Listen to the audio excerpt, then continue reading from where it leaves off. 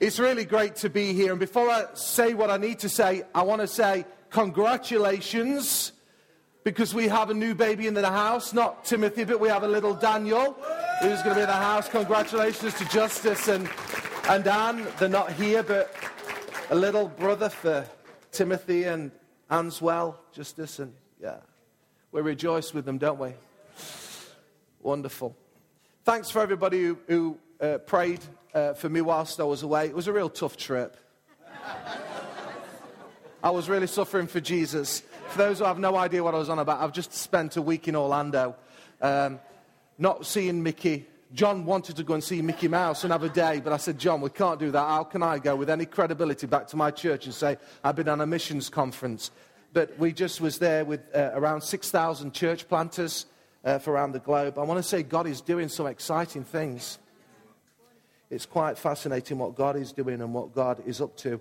And one of the things that I prayed for, and some people were praying that there would be divine connections, and it was just incredible how the steps of a good man are ordered by the Lord. Because the first person that I bumped into in the queue, I'd said to John on the plane, I said, Elim, are they planting churches? He says, I'm sure they are. I said, who's the church planting director? He said, I have no idea. That was on the plane. The first person I bump into, the Elim church planting director in a queue. Gary Gibbs. Yeah, so real connection with the Derby area. Was fascinating. We're going to be meeting up. There was another email that came in of a church. I won't, for the podcast, it is amazing how it goes around the world, but somebody had made contact with us whilst we were away and said that they're a church in America. They give, get this, $13.5 million a year to missions worldwide. They want to invest some money in church planting in the United Kingdom. They would like to talk to us. So that was another thing that we thank God for. And then we had contact with the Holy Trinity Brompton, Nicky Gumbel and Alpha, and the advisor to the Bishop of London, Rick Thorpe, my namesake. When I met him, he said, we've got the same name. I said, we may have the same name, but we haven't got the same voice, because he talks like this and I talk like this. And so we'd invited him to come to something that we're organizing, and he will be with us actually on a Tuesday night. We've organized a Tuesday night event with him. Wonderful guy. And I'd said to Helen, who's helping me with some administration for church planting, I said, Helen, just make contact with him to see whether we can meet, because I knew he was at this conference. Anyway, we'd heard nothing. Again, the first session I'm sat in, I'm just sat down. Who walks through the door slightly late and sits beside me? Rick Thorpe. And it was just wonderful, just the divine connections. I just want to encourage each and every one of us that God is ordering our steps. If we keep trusting Him with everything, He'll make it all clear. So thank God for just a great trip, and we just believe that God will do great things from there. Just the other thing to say as well, that there are a number of leaders, pastors, elders, staff who are going to be traveling to the AOG conference this week. It's a 3-day event organized with John and Phil and the other national leaders of Assemblies of God. Please, I know Phil would value your prayers, because he's leading a business session with a group of ministers. The first session, he's opening it, and that's at 12 o'clock on Tuesday. So for those people who really are called to prayer, can I ask you that you pray for him, that God would help him? And also, I'm doing a forum session, so not the big session with about 300 potential church planters on Wednesday. I have no idea what time it is, but I know it's in the afternoon. And again, I'd value it too. Phil knows more than me, and I'd value your prayers with regards to that too. If you've got a Bible, please turn with me to John in chapter 4 and verses 4 and 5. And the idea was this morning that I would just speak into the life of the church, not around a series, but I just want to take the opportunity to just speak into this, and it's something that's been bubbling in my heart. In my own personal devotion, I've been going through the book of John from January right through to now. And interestingly, I keep getting stuck at John chapter 4. And there's a reason why I keep getting stuck at John chapter 4, because the Lord keeps talking to me about it. And the title of this morning is, You Are the One to Reach the One. I just wonder if you'd nudge the neighbor at the side of you and say to them, you are the one to reach the one. Everybody do it. You are the one to reach the one. I'll say it again, just in case you haven't got it. You are the one to reach the one. What I want to do this morning is I want to take the opportunity to reaffirm a value of this church. This church is known for many things. We're not a famous church. We're just a church that's in a town, 2 towns actually, Ilkeston and Mansfield. We have a deep desire to plant out and do more. But one thing I believe that we are known for, in a small way, is a deep love for lost people. And this is explained in one of our statements that we make, that we have a desire to love and serve our community. We have a deep desire to love lost people. Now, if you're here this morning and you are not a Christian, or you're a first-time visitor, or you're just on a little bit of a faith journey, I'm not going to be asking you to respond to the response that I'm going to give to the general people here, church family. So you're off the hook. You can just listen to me and just enjoy it. I'm going to draw a response from you, but it's going to be different to the response I'm going to ask to draw from people who do know Jesus. But if you are here and you don't know Jesus, what I would ask is that you would enjoy it, but I would also ask that you would have your heart open to, because you're going to hear something of God's heart towards mankind. I came into a realization, and it's only been in recent years that I've come into this, and it's this: God is not angry with me. I was a believer, but I thought that God was angry with me. Every time I did something wrong, I thought that God was angry with me. And God is not angry with us. The only way I can describe it, and I'll use an illustration of yesterday. I thought, how can I best describe it? It may not be a best example, but it's my only example that I could think of. That I was in the garden. I had the joy of being in the garden yesterday. We're just trying to get the back garden sorted out. So it's a messy job. A lot of soil and digging and all kinds of stuff. And Eleanor came and helped. Annie was out. But certainly Isaac and Lilia were very involved. You've seen kids and had shorts on and they were muddied up and whatever. And they're all messed up. I didn't say to Isaac and Lilia, once they were showered, come to Daddy and then I'll love you and cuddle you and I love you. I just had the opportunity in their mess, to just come and sit on my knee. And I used to think that God only accepted me when I was dressed and clean. And I was talking about being a Christian here.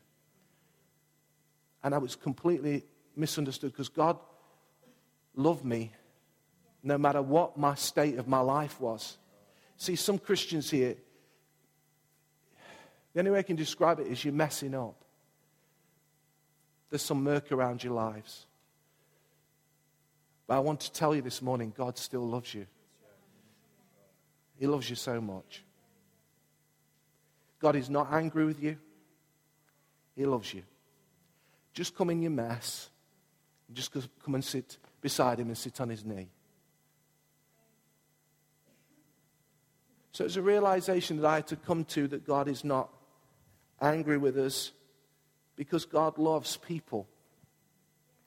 And he expressed it in the person of Jesus Christ.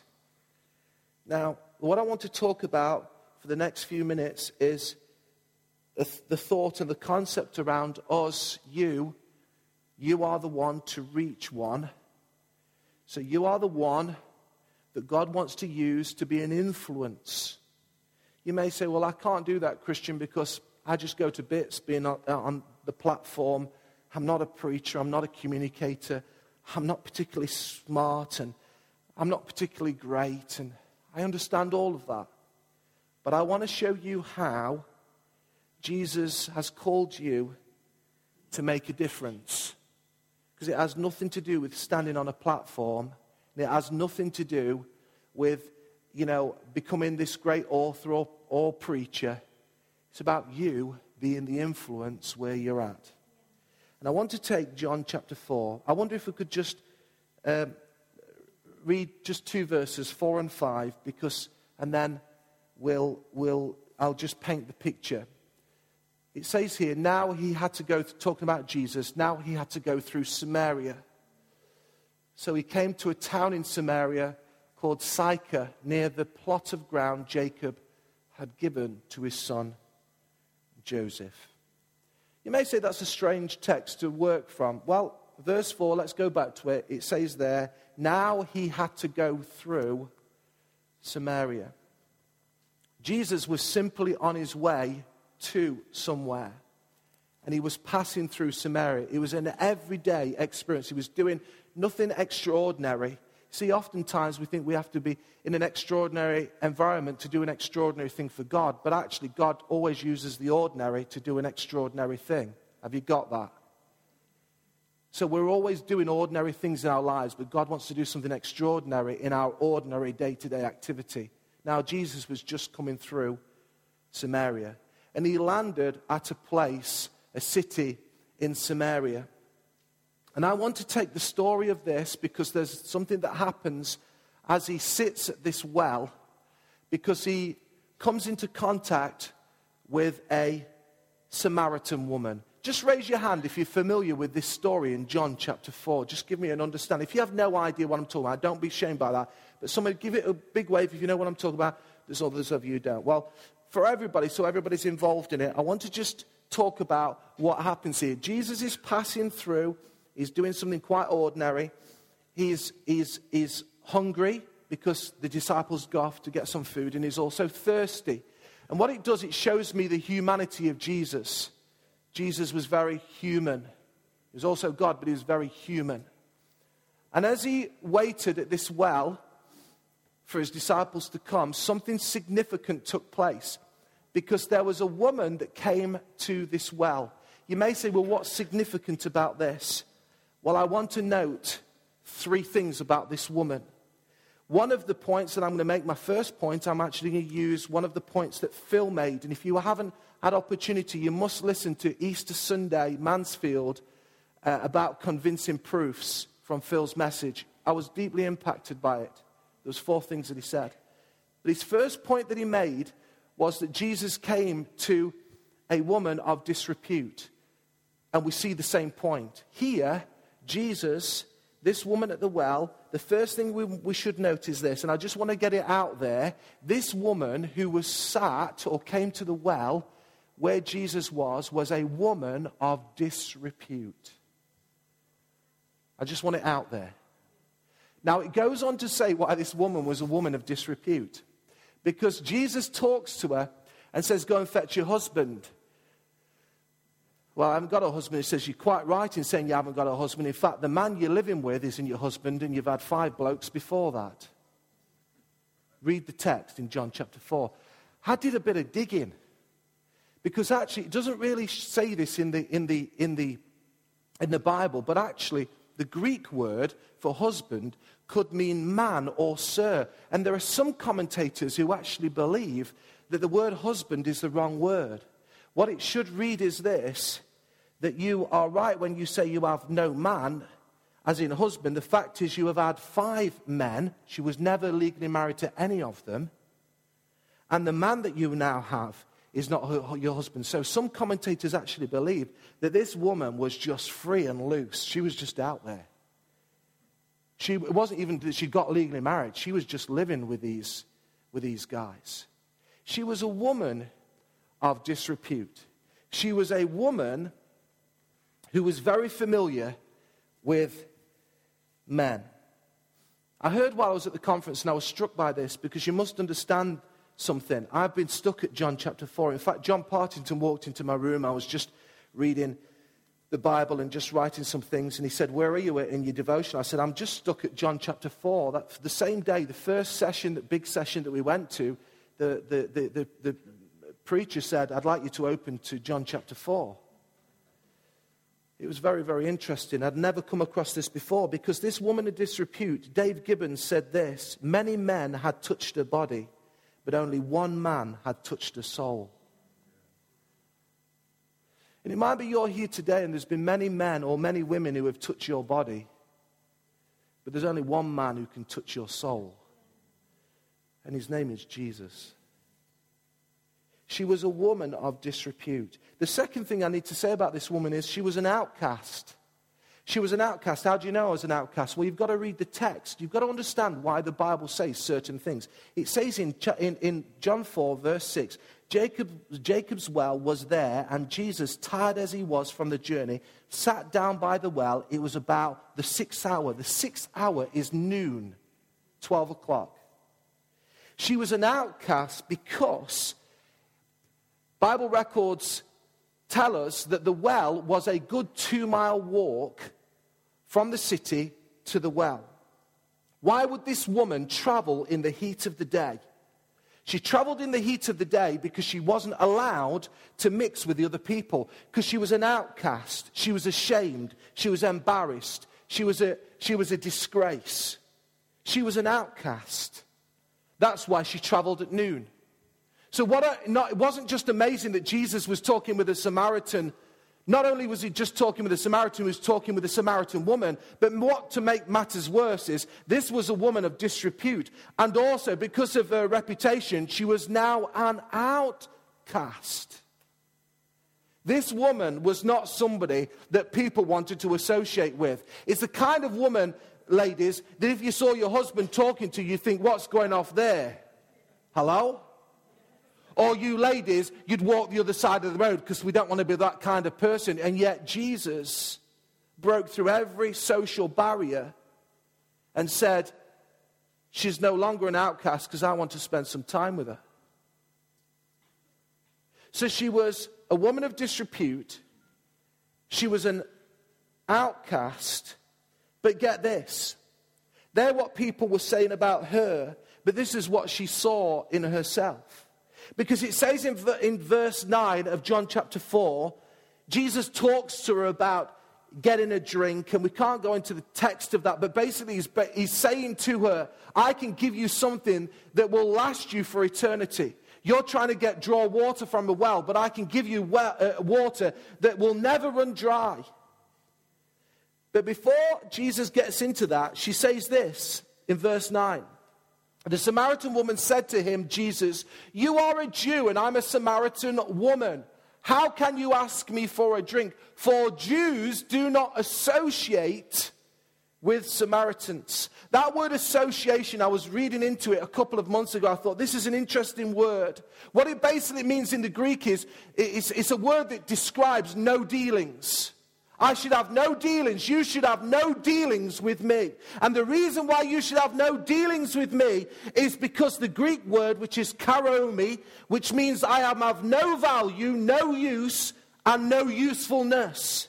In other words, she was saying, you should not associate with me because I am valueless, useless, and insignificant. That is what she was really saying. You should not be associating with me because I have no value, no usefulness, and I am utterly insignificant. What I realized in this is there are people all around our workplaces, our schools, our shops, our neighborhoods, our factories, our universities, our colleges, who feel exactly like this woman. She has a reputation. She feels she's on the outside looking in, and to make matters worse, she actually starts to say this about herself, that I have no value, no use, and I am utterly insignificant. But what I realized is just as bad is that I have walked around with my eyes closed, because very often we make excuses like I am too busy. What it really means is I'm too self-absorbed. People call it focus. I actually think it's self-absorbed. To notice people like this. that God has placed in our worlds. Remember, Jesus was just passing through in the ordinary. He wasn't doing anything extraordinary. He was just passing through. But as he passed through, Jesus took the opportunity to see a woman that God had ordained to be there, and for he to be the agent of change for this woman. Let me tell you this morning, guys, that will be, as soon as you leave this building, some of you are going to head to Tesco. Some of you are going to meet up with a person for a meal. Some of you are going to go out this evening. Some of you are going to do all kinds of things. There's going to be others of you who are tomorrow going to be in work, or some of you are going to have the bank holiday. There's all going to be kinds of opportunities to be the one, to reach the one. See, Jesus didn't need a big crowd. I'm intrigued by Jesus because actually, what did he always try to do when the crowds are around him? He tried to retreat and withdraw. We always want big crowds. Why do we want big crowds? I hear a lot of people who are after big churches and big crowds. I'm more and more convinced that God wants to do something great, but it's not about building a mega church. It's about us seeing an area impacted by God. Again, I was impacted by this statement. You know, see, what we don't need is multi-site. What we need is multi-light. We need multiple lights all across the area. When I heard that during this week, something again went in my spirit. I thought, God, that is it. That's what I've been that's what I've been seeing. Can you remember those dots, that vision that we put on? That's what it was, multi-light. That's what I'm seeing. That's what I knew God was birthing in me. Because actually, you have to hear me. I am committed to seeing thousands, but not necessarily gathered in one place. Because actually, I'm not really interested in the crowds. What I am interested in is in the one. And Jesus reached the one, and as he reached the one, then guess what happened? The crowds came. We must get beyond this busyness, this self-absorbed kind of life, and realize that we have been placed in our surroundings for such a time as this. Do you believe that this morning? Does anybody believe that this morning? You see, Jesus took the opportunity. The only way I can describe it was during a lunch break. He was having a lunch break. You say, I haven't got time to talk to anybody. He was on a lunch break. Read the text. Just read it, John 4. I haven't got time. He dismissed the disciples, said, go and get some food. He was waiting for a drink. He was at the well. He was clearly thirsty. He was on a lunch break. And he took the opportunity to do this. You see, we can all do this. I started by saying, well, I'm not a speaker. I'm not a communicator. I'm not a preacher. God's not asking you to be. Let me apply it to you. This morning, God's not asking you to be a preacher or a communicator. All he's asking you to be is to be the one to reach the one. You may say, I'm not getting crowds. That's fine. No problem. All I am asking you this morning is to make yourself available for the one. It's interesting that what came out of that, when we must read into this, and the time's nearly gone from us, but what happened here was that as he begins to talk to this woman, God begins to speak. God the Father begins to show Jesus things about this woman. I'm more and more convinced that the time I spend in God's presence, then God is able to then trust me to give me information about other people that are the key to unlock their lives.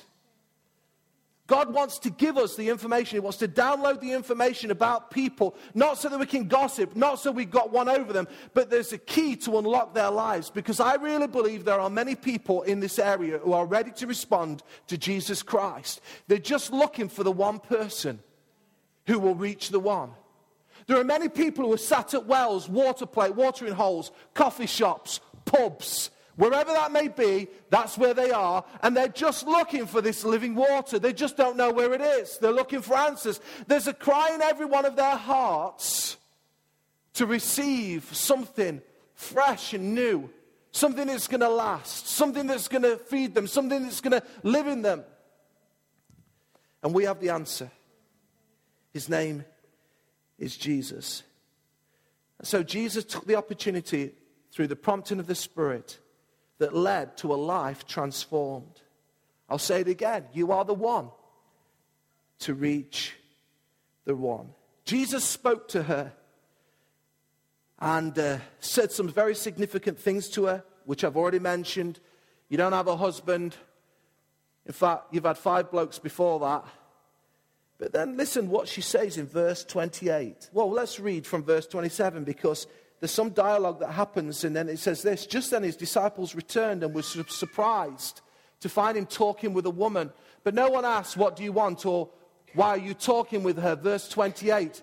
Then leaving her water jar, the woman went back to the town and said to the people, come and see a man who told me everything I ever did. Could this be the Messiah? Listen, just hold that there for a minute. That is an amazing thing. She was an outcast, but the very thing that happened to her is she went back into the town. She engaged the people who were like with disdain, but then this is what she said: come and see a man who told me everything I ever did. The reason she was able to say that is because everybody knew everything she ever did. Everybody in the town knew what she was like. They all knew she was loose. They all knew she was easy. They knew what kind of woman she was. So for her to come in and say this kind of statement was remarkable. Could this be the Messiah? And then what does it go on to say? Verse 30. They came out of the town. Who's that? The people. And made their way towards him. Keep going. Meanwhile, his disciples urged him, Rabbi, eat something. There were crowds that were coming out. You see, you are the one to reach the one. As you reach the one, the crowds will come. And often we've been trying to think, well, we want the crowds. No, all we need to do, every one of us needs to take collective responsibility to be the one, to reach the one. And as a result of that, revival broke out. How do I know that? Let's go to verse 39 and 41, because it says there, many of the Samaritans from that town believed in him because of the woman's testimony. He told me everything I ever did. Verse 40. So when the Samaritans came to him, they urged him to stay with them, and he stayed 2 days. We haven't got time to open up this. I mean, we often just race on to the next verse. He stayed with them 2 days. I was really impacted by that. There's all sorts of things that time has gone. I wrote in my Bible, he didn't just acquaint himself with the world, he lived with them. He loved and served them. That means to linger longer with people you don't know. He created margin to spend time, and he focused upon the most important thing, lostness. You see, in our business, we forget what really matters. It's about lostness. John T., I know you're in a sales job now, and that's great, and you need to do your very best for, your business, but don't forget the real mission, why God created you here, and in that context is to speak into lostness. Now, you need to be selling product for your thing. I'm not asking you to do something. Steve Holmes has got a great testimony of when he was at the bank and shoving tracks under and all the rest of it, nearly getting sacked. I'm not asking you to do, but don't lose sight.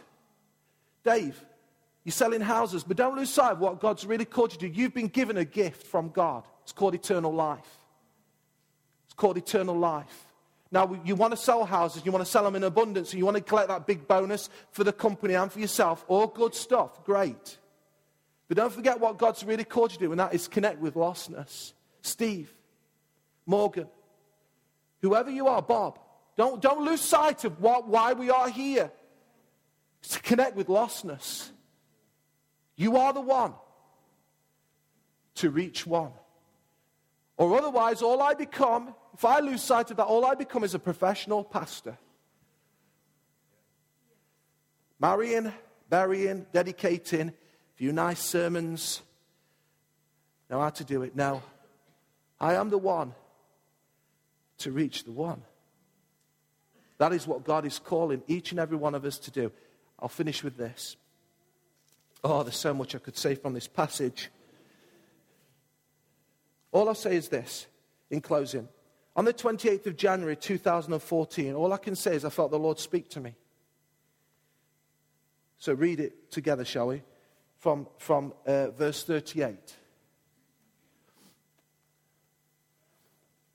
He goes on to say, but prior to that, Jesus then talks to the disciples and says to the disciples, do you not say 4 more months and then the harvest?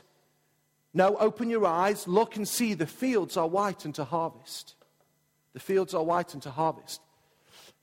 What he was basically saying is the Samaritan field is ripe and ready now. It's ripe and ready now. I really felt the Lord speak to me about in the 28th of January 2014. I need to open my eyes and look and see the fields are white unto harvest. Everybody in this country is saying it's too hard and whatever. I'm actually saying by faith, and I'm just asking the Lord to keep turning it over in my heart. I want to see the fields are white unto harvest now. How could this church double in size in a year? It can do. We've got to open our eyes and begin to see that the fields are white unto harvest now. As we are the one to reach one, God will do it. But this is what he said to me. I sent you to reap what you have not worked for. Others have done the hard work, and you have reaped the benefits of their labor. I felt a quickening in my heart to say that God was saying to me, Christian, Arena Church, and at that point, with all that I will begin to do with Assemblies of God, is that actually we're going to have the joy of reaping the harvest, and then we haven't even worked for it. Others have done the hard work, but we will reap the benefits of their labor. Have you got that? I sent you to reap what you have not worked for. Others have done the hard work, and you have reaped the benefits of their labor. I believe this Samaritan field is ripe unto harvest. What does a Samaritan group consist of today? I asked Phil while I was away to just give me an understanding. I thought this was right. When it talks about Samaritans, it talks about an ethnic group that's on the fringes. It's out there. That would be right, wouldn't it, Phil, in terms of its essence? So we think ethnic groups, we think of nationalities. I'll come to that. Let me give you a list. If you're rich or poor, if you're a renter of a home or a homeowner, if you're black or white, blue collar, white collar, law-abiding, law-breakers, imprisoned, free, upright, loose living, educated, uneducated, you're a church-goer, you're a church hater, you're old or you're young, you're disabled, you're healthy, you're divorced, you're widowed, Asians, blacks, East Europeans. Let me break it down even further. Chinese, Indian, Pakistani, Bangladeshi, African, Caribbean, Latvian, Poles, Romanians, Albanians. Let me break it down even further for youth culture. Chavs, emos, I have no idea what these means. Rockers, hardcore, scene kid, hipster, townie, goth, greb, mod, toff, skater, drug culture, crime culture, university culture. All these categories are Samaria. And God says to us that others have done the hard work, but you are going to reap the benefits of their hard work. If I can say as bold as this, I believe that God is going to send us to places, towns and cities that we've actually done nothing in, and God's going to do a great revival and a great harvest in those areas. Therefore, we must make sure that we are utterly ready, and we must make sure that we take care of what gives to us very carefully. Not be blasé. But I want to encourage us to believe, as Jesus did, you are the one to reach the one. I have sent you to reap what you have not worked for. Others have done the hard work, and you have reaped the benefits of their labor. I believe there will be a harvest of souls amongst the modern-day Samaritan fields, because the Samaritan fields are ripe now. Josh, believe for all those categories that you gave me, for all those young people, even though you haven't worked for them, believe for a harvest, a Samaritan harvest to come in. Lisa, all those groups that you're working with, who are on the fringes, those who live in disrepute, those who are outcasts, those who feel useless, you keep sowing and you keep believing for that harvest. I'll keep believing with you and your team that we're going to see something significant take place in and around this area for the glory of God. Steve, you have a passion to reach business people and entrepreneurs and do something significant for the kingdom of God. It's a Samaritan group. They feel like they're out there because nobody understands them. I want you to believe for God to do something amazing amongst that group for the glory and praise of God. And you've got a deep desire to see older people come to faith. Keep believing for God to do something significant amongst older people to the glory and praise of God. I wonder if we'd bow our heads for a moment.